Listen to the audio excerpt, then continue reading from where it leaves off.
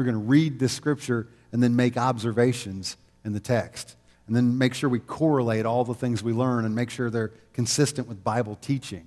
Then we're going to do the very best job we could to accurately interpret what Paul's trying to convey to this audience that he's writing to, these churches in Galatia. And once we do that, then we were going to take and try to apply that correct interpretation of God's word in our lives. And when we do that, here's the reality, that makes us ask questions, doesn't it? When we learn things about God's will and we come face to face with hard statements like we're going to encounter today, that just makes us ask questions. Paul starts out this section today with the instruction we're supposed to walk by the Spirit.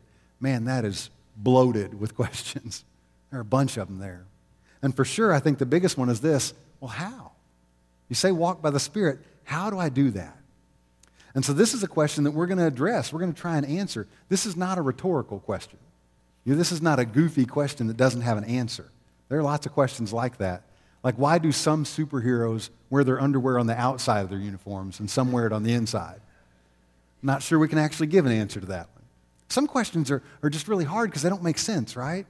You ever had this one? If you've ever flown on an airplane, you've been asked a question that is unanswerable. I just guarantee it. If you fly a bunch, you recognize the question. You go up to baggage check and you bring your bag, and they say, did you pack your own bag?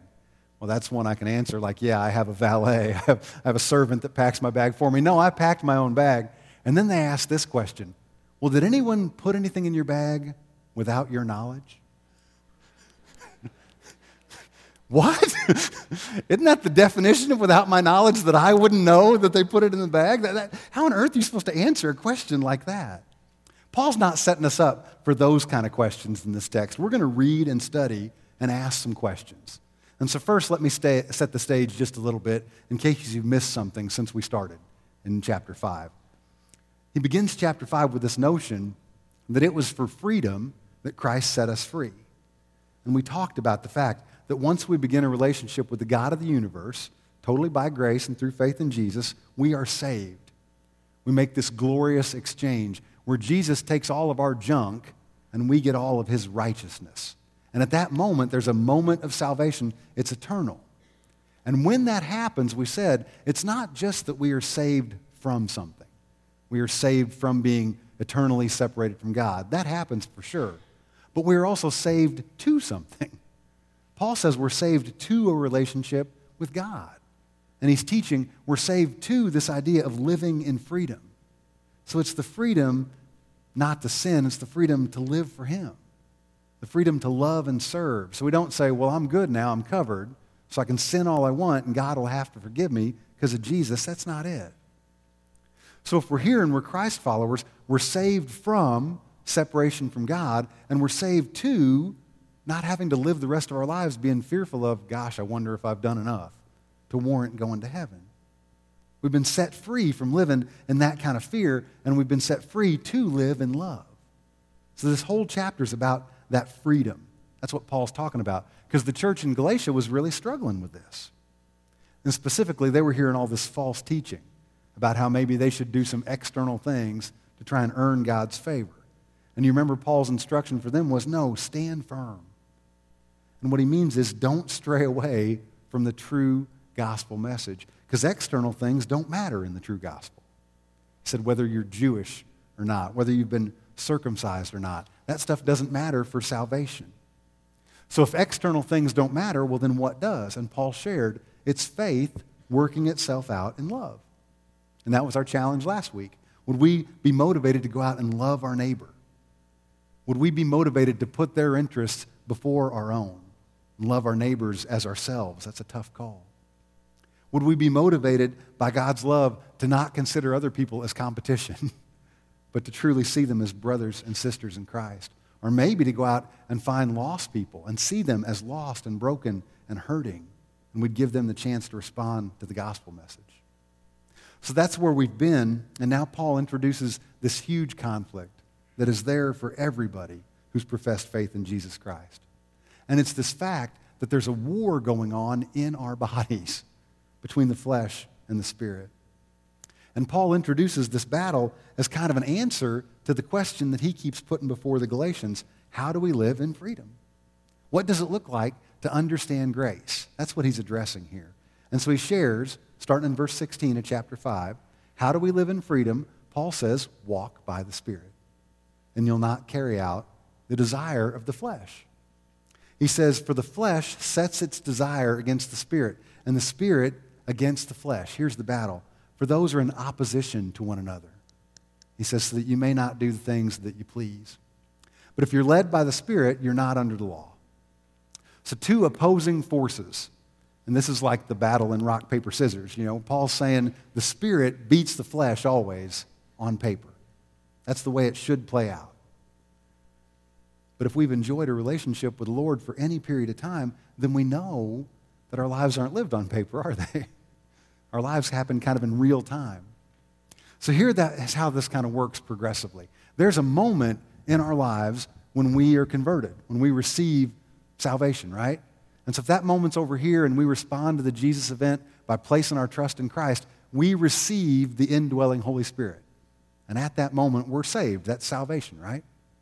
And so if we have that moment, then way over here, and some of us live longer than others, but wherever it is, way over here, there's this moment of glorification. And at that moment, we're going to be perfectly sanctified. We're going to be without sin. We're going to be as Christ-like as we can be. And you understand, I won't be alive. You won't be alive. This isn't going to happen next week for us unless we go to see Jesus. But at this moment, we're glorified. So over there, we're saved. Over here, we're glorified. What's all this stuff in the middle? Well, that's the flesh. That's where we live. And as we live, we walk along, and we're enabled by the Holy Spirit, and we're equipped by the Holy Spirit, hopefully, to become more and more Christ-like. We talked about this being progressive sanctification. That was the term we used. Well, all that gap, all that space between salvation and glorification, that's the flesh. It's what's happening right now. It's where we live. It's not on paper. It's real. And it's where we mess up. It's where we sin. It's where our actions get us in trouble. It's where we sometimes view others and we try to compare ourselves because we're fallen people. And so we look at Joe and we say, oh gosh, man, Joe's got it together. I want to be like Joe because Joe has a quiet time. And Joe prays. And Joe tithes. I like Joe. But then I look over here at Bob, and Bob, man, his life is a hot mess. I don't want to be like Bob. And that's what we do. We compare people. And when we do that, what we're really doing is just addressing the things that we can see in their lives. We're really only looking at half the picture in terms of cause and effect. We just see effects. And they're the effects of this ongoing battle inside of us between the spirit and the flesh. And so those things we see in the lives of people, it's not really about being moral or immoral. It's not really about being ethical or unethical. It's about this battle, this wrestling match that's going on inside of us between the flesh and the spirit. And true freedom depends on how much we're walking with the Holy Spirit, how much we're being led by the Spirit in that gap. Because we'd achieve true freedom if we let the Holy Spirit do what it came to do. It came to win. The Holy Spirit can whip the flesh every time. When we allow the Holy Spirit to operate in our lives, He's unstoppable. As New Testament saints, we have the same Holy Spirit living inside of us that raised Jesus from the dead. So He can't be beaten. But we don't live our lives on paper, do we? It's never a question of how much Holy Spirit we have. Like we could get some more if we just gave some more money. Or if we just prayed some more. Or if we just tried to keep the law a little bit better. It's not about that. It's not a question of how much Holy Spirit we get. We get all of Him. The question is, how much of us does He get? Are we willing to yield? Are we willing to surrender? Do we walk by the Spirit? Because when we do, in that fleshy gap, then these battles come up and they're not much. They're not wars. They're just little skirmishes that break out and then they're done. They're quickly defeated. Do you recognize that? If we walk by the Spirit, somebody comes up and tells you a lie or gives you some false teaching and you go, no, thanks. I already know the answer to that one. I don't believe that. And the battle's over. But if we're honest, there are times when we're on that walk when it just seems like our flesh is rising up over and over again and cascading over us, and we get exhausted and we fall. And we lose this battle that on paper, there's no way we should lose. But we let the flesh win when we're not walking by the Spirit. And Paul says when we do that, we're not living in freedom. We end up doing things that we don't want to do. And here's the truth on this. Both the Holy Spirit and the flesh, they make the same promise. They're both promising the same thing, but only one of them can actually deliver on the promise. And the promise is freedom. That's what Paul's talking about. Freedom to live our lives filled with this abundant joy. Freedom to do the things that God has fearfully and wonderfully wired us to do for His glory. So the Holy Spirit says, follow me to freedom. And the flesh says, no, follow me to freedom. And Paul's point is only one of these two opposing forces will actually get us to freedom. And one's just a mirage. It's not freedom at all. We get kind of that universal stereotype for a mirage. It's the lonely desert traveler. They're exhausted and dehydrated, and they see an oasis in the distance. And so they muster up all they can, and they crawl to it. Why? Because that's where the replenishment is. It's where the abundance is. That's where the picture of life is. But the problem is if you crawl to it and it's a mirage, when you get there, instead of gulping water, you're just chugging sand. See, that's what the flesh does. It promises freedom, but it leaves us gulping sand. Flesh says you can live in freedom through legalism. That's the mirage. Just do these certain things. Just keep the law. Just get circumcised. Just listen to certain types of music. Only practice religion that isn't filled with the Holy Spirit. And if you do that, that image of the oasis, it's just always right out of our reach. See, the flesh sets us up to fail. It sets us up to compare ourselves. You seeing yourself doing that? Man, do you know Michelle? Michelle gets up like at 5 in the morning to pray. She prays for lost people all the time. She prays for like an hour a day. I'm going to do that. And so we get up the next morning at 5 o'clock and we pray for everybody we know. Every lost person we know. We pray for our family like twice and we say amen and we look at the clock and it's been 8 minutes. And we get angry at Michelle. The flesh sets us up to fail. It's a mirage. There's no real freedom there. There's no rest. There's no joy in the flesh. The flesh wants us to conquer others, not celebrate their accomplishments. Flesh leads us to think that God is against us. He's not for us. Because we know we want to do what we want to do, but those things don't line up with the will of God for our lives. And so we become, what? Angry and bitter. We think God's just the God of no. He doesn't know what's best for me. He just says, don't do this and don't do that. When we play that game, when we don't walk by the Spirit, the text tells us that's what's going to happen. We're going to start carrying out the desires of the flesh. We'll try to find our own freedom, but it's just a mirage. Paul says, no, let the game play out the way it's supposed to on paper, because then the Holy Spirit is unstoppable. And he says to do that, we can't just walk with the Spirit. We need to be led by the Spirit. I love that picture. I don't know if you've ever seen this. I've been blessed to see it. You ever seen somebody lead a guide a blind person along? How do they do it? You ever seen somebody grab a blind person and just drag them from one spot to another? Would that be real loving? You ever see somebody get behind a blind guy and just shove him? Say, the door's over that way. Good luck. No. It'd be rude. It'd be cruel. What you see is that person, they'll walk alongside them. A lot of times they'll put like their hand in the small of their back. They'll hold their arm, and what do? They just kind of gently nudge them, encourage them, direct them. They're walking with them. That's what a good guide does. Well, the Holy Spirit is a good guide. In verse 18, Paul says, if we let the Holy Spirit lead us, we're not just walking alongside of him, but he's there encouraging us and directing us. He says we won't be under the law. And we've talked about this enough. Hopefully we understand what Paul's trying to say here.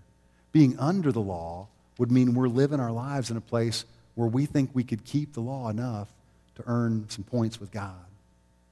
So it's about internal and external things. The law is always about the external things. Do this, don't do that.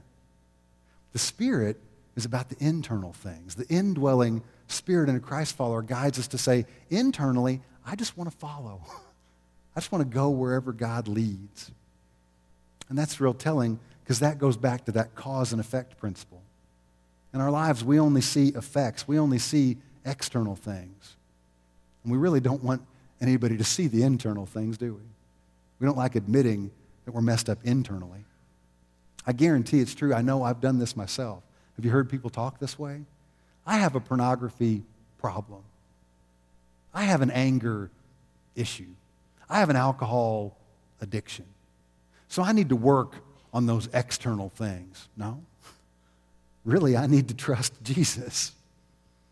I need to be led by the Holy Spirit and allow the Holy Spirit to win that war. I can't just deal with those external issues. I have an internal problem with my heart. It's not focused on Christ. And as the Holy Spirit gently guides me, you got to understand, he won't just be about the external actions. He doesn't want to just fix those. He's going to guide us to the place where we have to address why our hearts won't trust Jesus. Why our hearts won't believe that God desires the best for us. Why our hearts won't believe that God wants us to walk in freedom. I've had all those issues. I said this last week. I didn't just have the issues. I had a Jesus issue. And I still do because I'm not over here yet, right? This is all still the flesh. This is what we're going to struggle with. It's what the people in Galatia struggled with. Now, Paul gives us some detail in these next two sections on the deeds of the flesh and the fruit of the Spirit. First, let's look at the bad stuff, the effects of not walking in the Spirit. This is the effects of letting the flesh win the battle in our lives. It's in verses 19 to 21. It's a tough list. It says, now the deeds of the flesh are evident. Here they are: immorality, impurity, sensuality, idolatry, sorcery, enmities, strife, jealousy, outbursts of anger, disputes, dissensions, factions, envying, drunkenness, carousing, things like this. Not a good list. Of which I forewarn you, just as I have forewarned you, that those who practice such things will not inherit the kingdom of God. Paul's point is that if somebody lives enslaved to these things, if we habitually engage in them, then that person's not a believer. Because he says they won't inherit the kingdom of God. And we've already covered this. Genuine Christ followers do inherit the kingdom of God. So Paul's not talking about losing salvation here. He's just saying if we're on this path and we're walking from over here and we're walking to over there and we slip off and we fall into one of these sins, we don't lose our salvation. It's not the way it works. But he is saying if we live in these sins, if we camp out in these deeds of the flesh, then that would give evidence that we've never truly accepted that glorious exchange that God is offering us. So let's break down this list a little bit. It's kind of in 5 categories. Paul starts out with this first category, and these are deeds of sexuality. There's some pretty hard-hitting stuff in here. And so right out of the gate, we look at this list and we're reminded that we're all broken in this area. And so let me go on record and say, sex is a good thing. A little surprised I didn't get an amen there, but it could be awkward, I understand. Seriously, sex is a good thing that God created. And so in the right arena, we can celebrate it. We can rejoice in it. We can participate in it. And that arena is in the marriage relationship. But sex can be such a dangerous proposition and just controlling and powerful. And so God, in his incredible wisdom, he established the playing field for it. He set the arena for it. And in that arena, sex is wonderful. But that's what happens in the confines of marriage, in the covenant of that relationship, where we're transparent, where there's intimacy and friendship and one fleshiness. I think I made that word up. That's not a real word, is it? But that's the idea. You're so transparent. You know each other. And you say, man, I've seen all your stuff. And you're not just talking about flesh. You're talking about your goofy stuff and your serious stuff and the things that get you worked up. You go to a wedding, you always hear the vows, right? They say for better, for worse, for richer, for poor. It's because that's the things you're going to see when we're one flesh. But we're fallen people. We live in this gap. And so in this area, these deeds of the flesh, they show us what happens when we don't live in freedom and abundance and the joy that God desires for us. Paul uses a Greek word here. It's the word porneia, which covers really just a broad number of sexual sins. It's where we get that word that we see so often, pornography. So that's this. This is porn and everything else. This is adultery and bestiality and homosexuality and child molestation. This is everything wrapped up in these deeds of the flesh. Because Paul's saying we're at war. There's a war inside the heart of a believer between the Spirit and the flesh. And if we don't walk by the Spirit, then these deeds can come out. And one of the ways they come out is sexually in our lives. Then he goes to the second category. These are deeds of false religion. It says idolatry, sorcery. These are really deeds of trying to find spirituality without the Holy Spirit. So we might see this play out in something like witchcraft, but what it really is, it's false religion. It talks about idolatry. See, idolatry is not that we stop worshiping, right? It's that we worship the wrong thing. We worship a false thing. The object of our worship becomes something other than the one true God. A.W. Tozer defines it for us.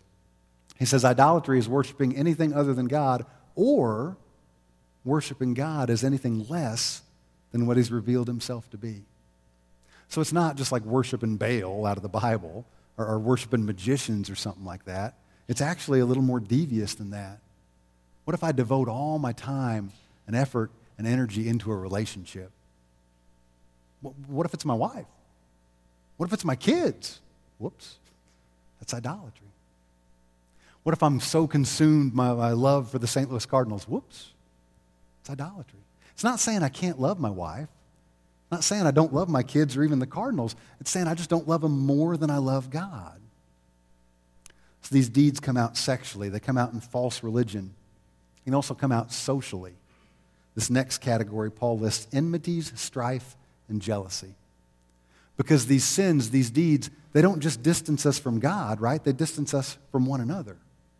And where does that play out? It's socially.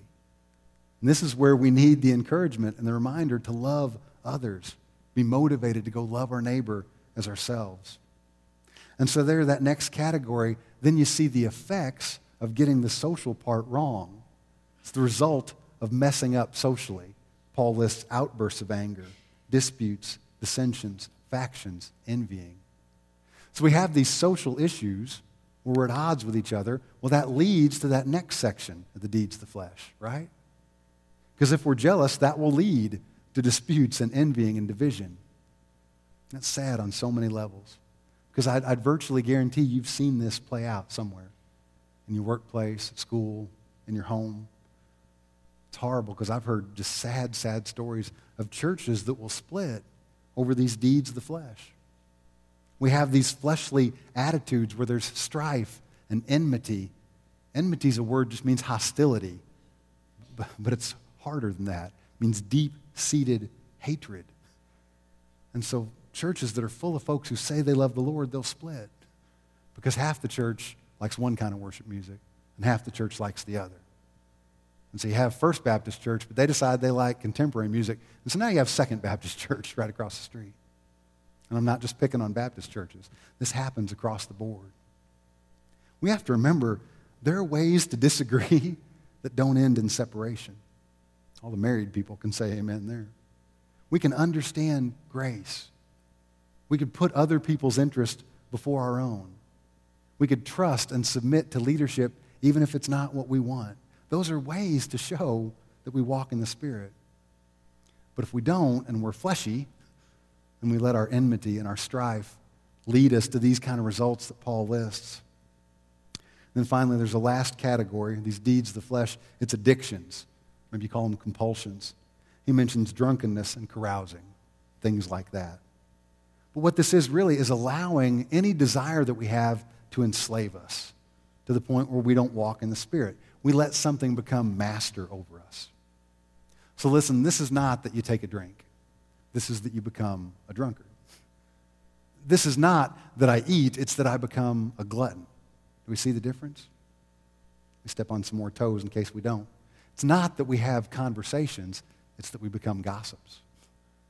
It's not that we spend money, it's that we become addicted to consumerism to the point where we're in debt. This last category is where we give ourselves over to those kind of things. We become addicted to them. And so that's a big, ugly list. And Paul indicates all of these deeds of the flesh, they're obvious. People can see them in our lives, and we can look at a list like that and know that it's wrong. So let's switch gears, and let's look at the opposite of those things. These are the things that if we display these in our lives, it'd be proof, it'd show that we're walking with the Spirit. We're being led by the Spirit. And Paul calls these the fruit of the Spirit. And before I read this list, let me put something to bed real quickly. This is one singular fruit of the Spirit. They're not 9 fruits of the Spirit. If you want to make it fruits, then we end up playing a game that God doesn't want us to play. where we'll look at that list and we'll go, oh, I'm pretty good at that one, but I'm not very good at that one. And man, I'm great at that one, but I really stink at that one. That's not the way it works. This is one fruit that is pervasive in the lives of Christ followers. Paul has it in verse 22 and 23. The fruit of the Spirit is, this would be a great memory verse, by the way, not to plug memory verse, but love, joy, peace, patience, kindness, goodness, faithfulness, gentleness, self-control. And Paul says, against such things, there's no law. I love that last detail, because to summarize how incredible the fruit is, Paul says, who would ever make a law against people who would exhibit the fruit of the Spirit? And you read that list, and here's the deal. The attributes go together, right? They grow together. They're fruit. And so I'm not going to take the time to walk through each one of these different attributes in detail today. If you're fired up about this and you want to spend some more time here, Pastor Danny did a great sermon series on this 2 years ago, in 2012. It was called How in the World Are We Different? And so go to the chapel website and look at those. It was in the summer of 2012, and he did a week on each one of these. He actually did 2 weeks on peace, because that was a big one. But you can go back and listen to those. What I want to do instead is ask a question. I want to be as practical as we can, because we've now seen these 2 lists. When we hear these 2 lists, the deeds of the flesh and the fruit of the Spirit, even in our brokenness, even living in this fleshy gap in our fallenness, don't we hear those 2 lists, the deeds of the flesh and then the fruit of the Spirit, and go, man, what if? What if? And maybe it's the conviction of the Spirit, or maybe it's teaching through this series, or maybe it's your conscience, or maybe it's you being in a spot like I've been before in my life, where you wake up with a hangover, or you wake up and you recognize you're just living in depravity. Whatever it is that directs our attention to the contrast between these 2 different lists, doesn't it make us ask, what if? What if I didn't live in these deeds of the flesh? I look at my life and I exhibit no patience. What if I did? What if I quit jumping out in front of God and trying to take matters into my own hands? What if I did that? We look at it and we want it to be something different, don't we? We say, I live this life filled with deeds of the flesh. I want to live filled with the Spirit. What if? What if in my life I showed self-control? What if I could eat 1 cookie without eating the whole bag? What if I could take 1 drink without getting drunk? What if I could spend money without coveting? What if I displayed gentleness in my life? What if I proved faithful? What if I could make a promise to somebody and actually see it through to completion? What if? What if when I got angry, I could hold my temper? What if instead of throwing up on people with my words, I could actually go to somebody and encourage them and build them up with my words? Isn't that what goes on in this gap? And so we sort of hang out there as Christ followers. We say, I want to be dead to those deeds of the flesh, and I want to be alive to the fruit of the Spirit, but then I live my life in that gap, and it looks the other way around. People look, and it looks like I want to be dead to the fruit of the Spirit. I want to be alive to these deeds of the flesh. And we're saying, no, I want to live the other way. I don't want that life. I don't want to be socially divisive. I don't want to be sexually perverted. I don't want to be addicted. But how do I move from this one to that one? Isn't that the question? How do I move from the deeds of the flesh to the fruit of the Spirit? And the big problem is the same as it was in the church in Galatia. We're fallen. We come to a serious question like that, and what do? We try to find the answer by ourselves. We see the effects. Man, I live this life, and I want to live that life. And we say, well, I just got to try harder. I just need to do something. That's where Paul's laboring with the Galatians. They think they can do something enough to be right with God. Man, I'm just going to make a plan for how to get from point A to point B, and I'm going to be serious about that plan, and that's how I'll get there. I sent out a tweet and a Facebook post in the middle of the week just encouraging folks about the challenge from last week. How are we doing with being motivated to love others? And I got a response, and it wasn't anybody in the church. It was a girl I went to high school with. I haven't seen her in years.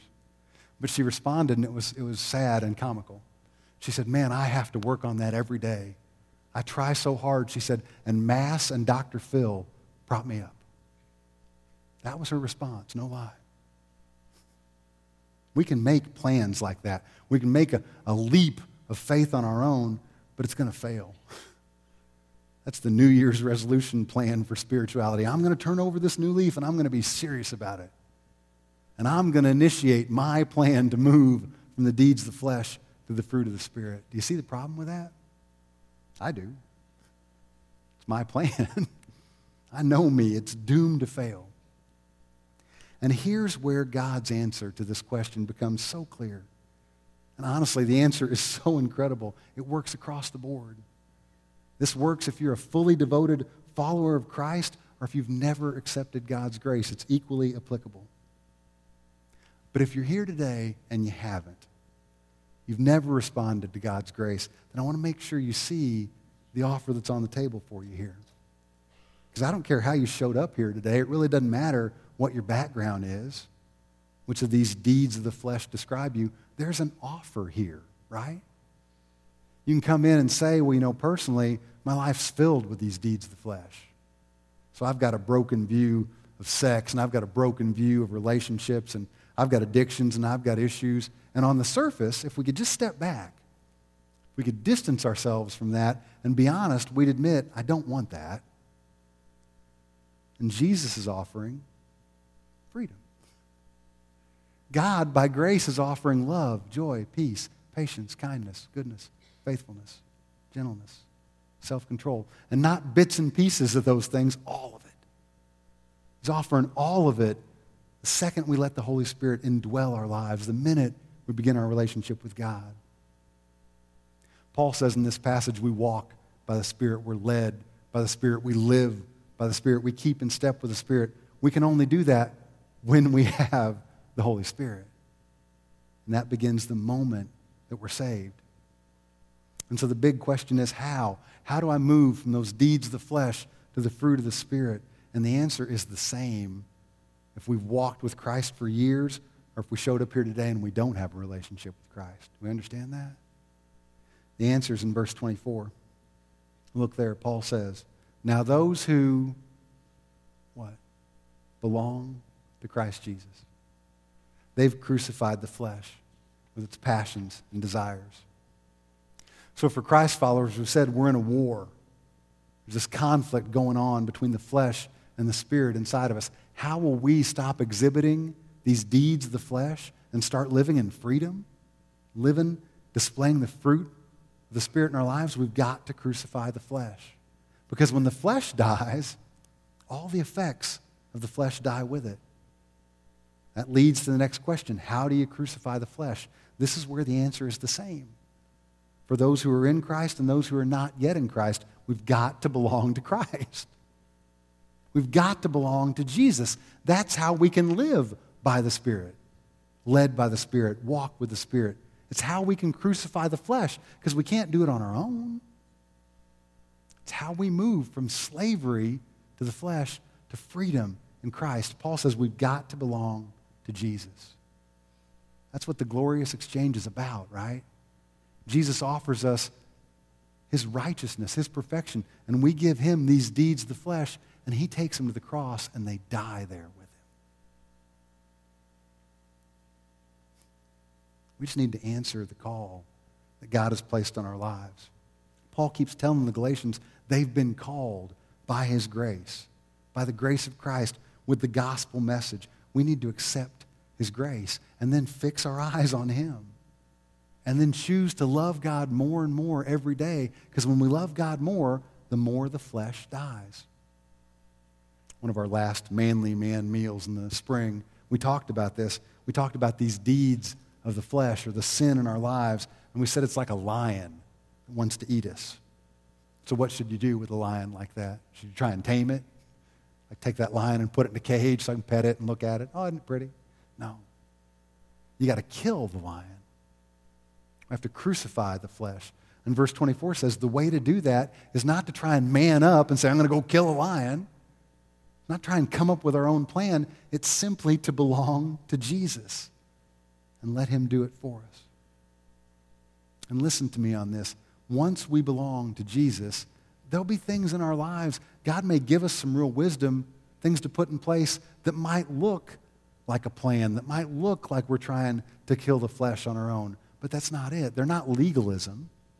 It's not our own plan to try and crucify the flesh. I was praying about that this week. And for example, I don't drink. I haven't had a drink in 15 years. It's not legalism. It's not because I want to look holy or prideful or anything like that, I promise. It's because as I'm walking with God and the Holy Spirit's guiding me in this gap, He has shown me it's best for me to stay away from alcohol because I have issues.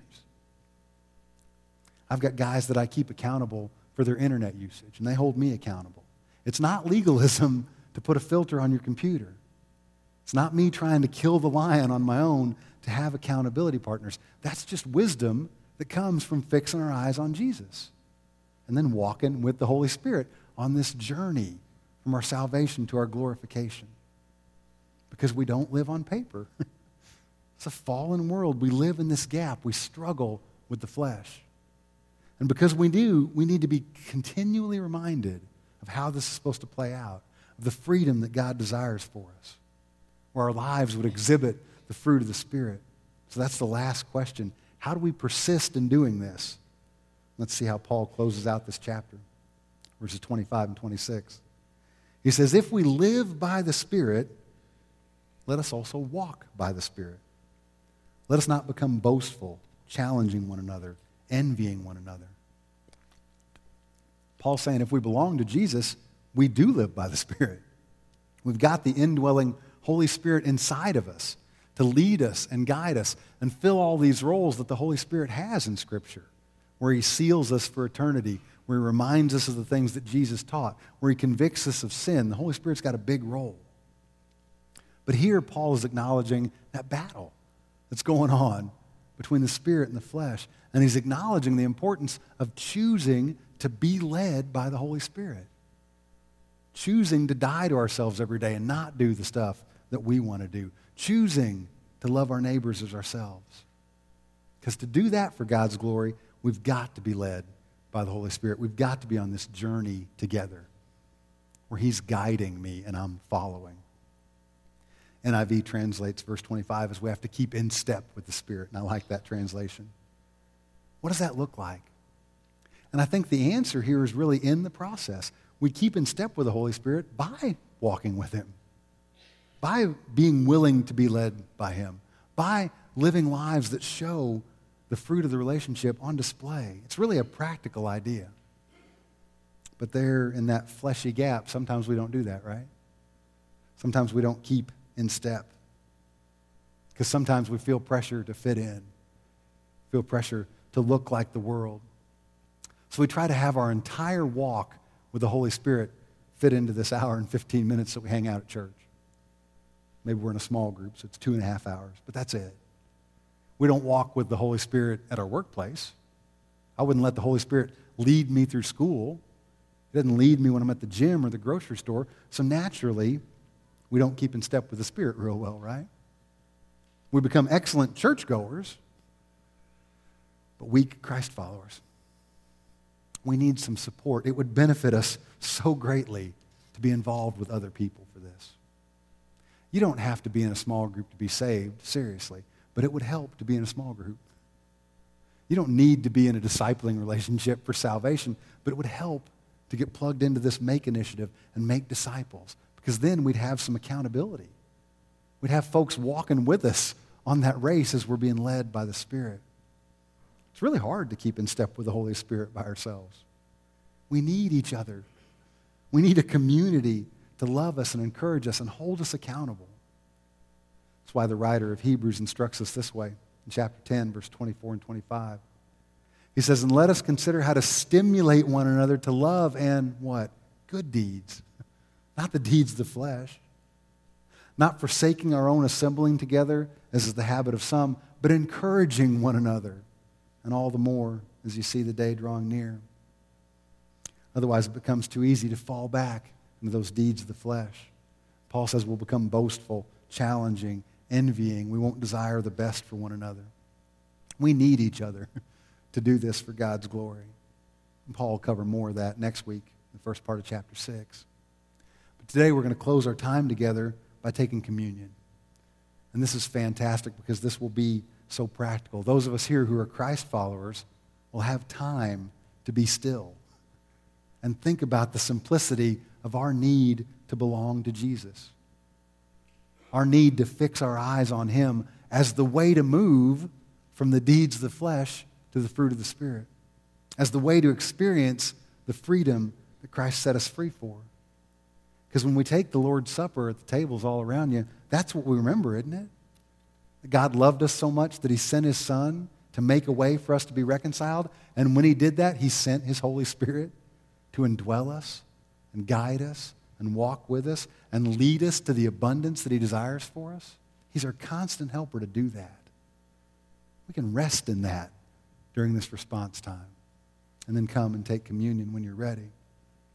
But if you're here and you've never accepted God's grace, then this is going to be a gift to you too, because you're going to have the time to respond to God's offer of reconciliation by placing your faith in Jesus, placing your trust in him. Because you look at those deeds of the flesh and they're not attractive, and you look at the freedom, the abundance that's in the fruit of the Spirit, and you say, that's what I want, then you're going to have time to process that. And you can respond to the call that God is placing on your life. And if you do, come talk to somebody. Come talk to me or one of the elders or somebody that you know. Maybe they invited you to church today. Come tell them that incredible, incredible news. One of the realities of the gospel message is it demands a response. And so you're going to have time to respond, and they're going to come and play some special music that's going to remind us of God's faithfulness. First, let me pray for the bread and the cup. Daddy, what a joy to open your word and to read it and to see on paper this battle between our flesh and the Holy Spirit inside of us as Christ followers, and to know you're unstoppable. Holy Spirit can't be defeated when we allow you to lead us and guide us and walk with us and direct us. God, help us not to fall to the flesh. God, help us to live for you in the freedom and the abundance you desire for us.